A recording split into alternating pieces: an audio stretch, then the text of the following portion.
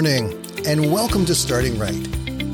I am Danny Mack, and I'm going to be here every Monday to Friday to help you get a great start to your day. So grab your cup of coffee, sit back and relax for the next 5 minutes as I help you start your day by starting right.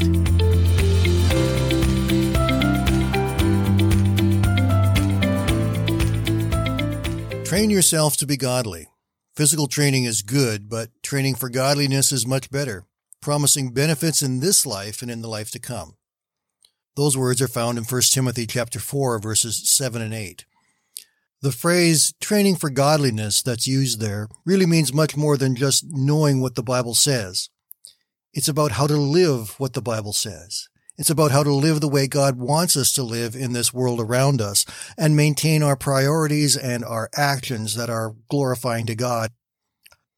Back prior to the 1924 Olympics, there was a man known as the Flying Scotsman, one of the fastest men in the world. His name was Eric Liddell. Liddell had actually been born in China to his Scottish parents who were missionaries back in 1902. He spent the first 12 years of his life in China and then moved back to Scotland for his further education. And as he grew, he realized that God had gifted him with something very special. He'd gifted him to be able to run very fast. Now, his running style wasn't exactly pretty. In fact, a lot of the running coaches of that day said, you got to change your style in order to do what you're doing. It's just not working. You're never going to be world-class running like that. Liddell's response was very direct. He said, I believe God made me for a purpose, but he also made me fast. And when I run, I feel his pleasure. Eric faced many challenges in his life, and the first great one came in those Olympics of 1924, because his life was not about running as much as it was about God. His best event was the 100-meter race, but the qualifying heats for that race were scheduled on a Sunday.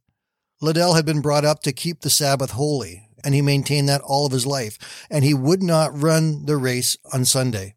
He understood where his ability to run came from. He really knew he was running for God, and in the end, he knew that the most important thing for him was to have God's approval. He really wanted to honor God with the gift that God had given him. So he refused to run the qualifying race, and therefore was eliminated from the 100-meter event. But instead, he went on to run and participate in both the 200 and the 400-meter races. In the 200 meters, he placed third, receiving the bronze medal. And when he ran the 400 meters for Britain, he won the gold medal. After all he achieved in becoming this gold medalist in the Olympics, he left competitive running and went back as a missionary again to China.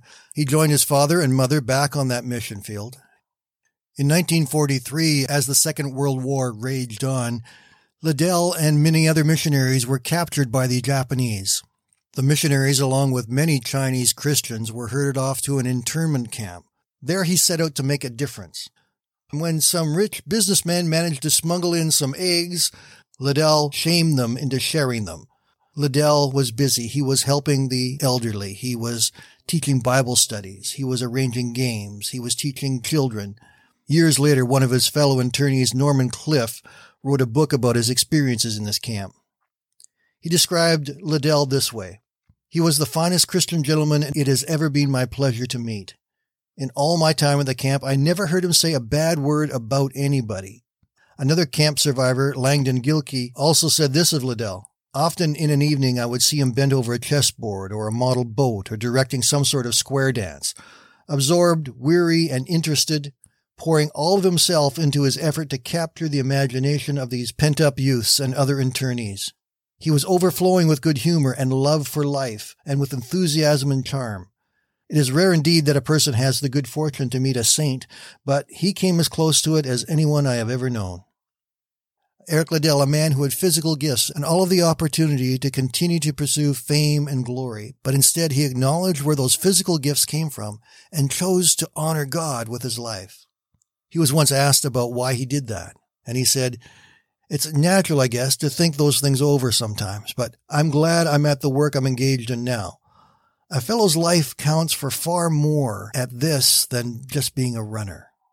Paul had encouraged Timothy to train for godliness, to be able to live life as God wanted us to not compromise in what God wants us to live and how he wants us to live. And in Eric Liddell's life, we see an example of someone who did just that. He said, my life is for the glory of God, and I will live it so that I make sure that I bring Him glory and not me. We are all in this training for godliness. Sometimes we're tempted to compromise. Sometimes we're tempted to give up. Sometimes we're tempted to let our own desires and our own emotions get in the way of what God wants for us. But let's remember that God has for us a higher calling, and let His purpose and His love shine through us. Have a great day, my friends. We'll talk again tomorrow.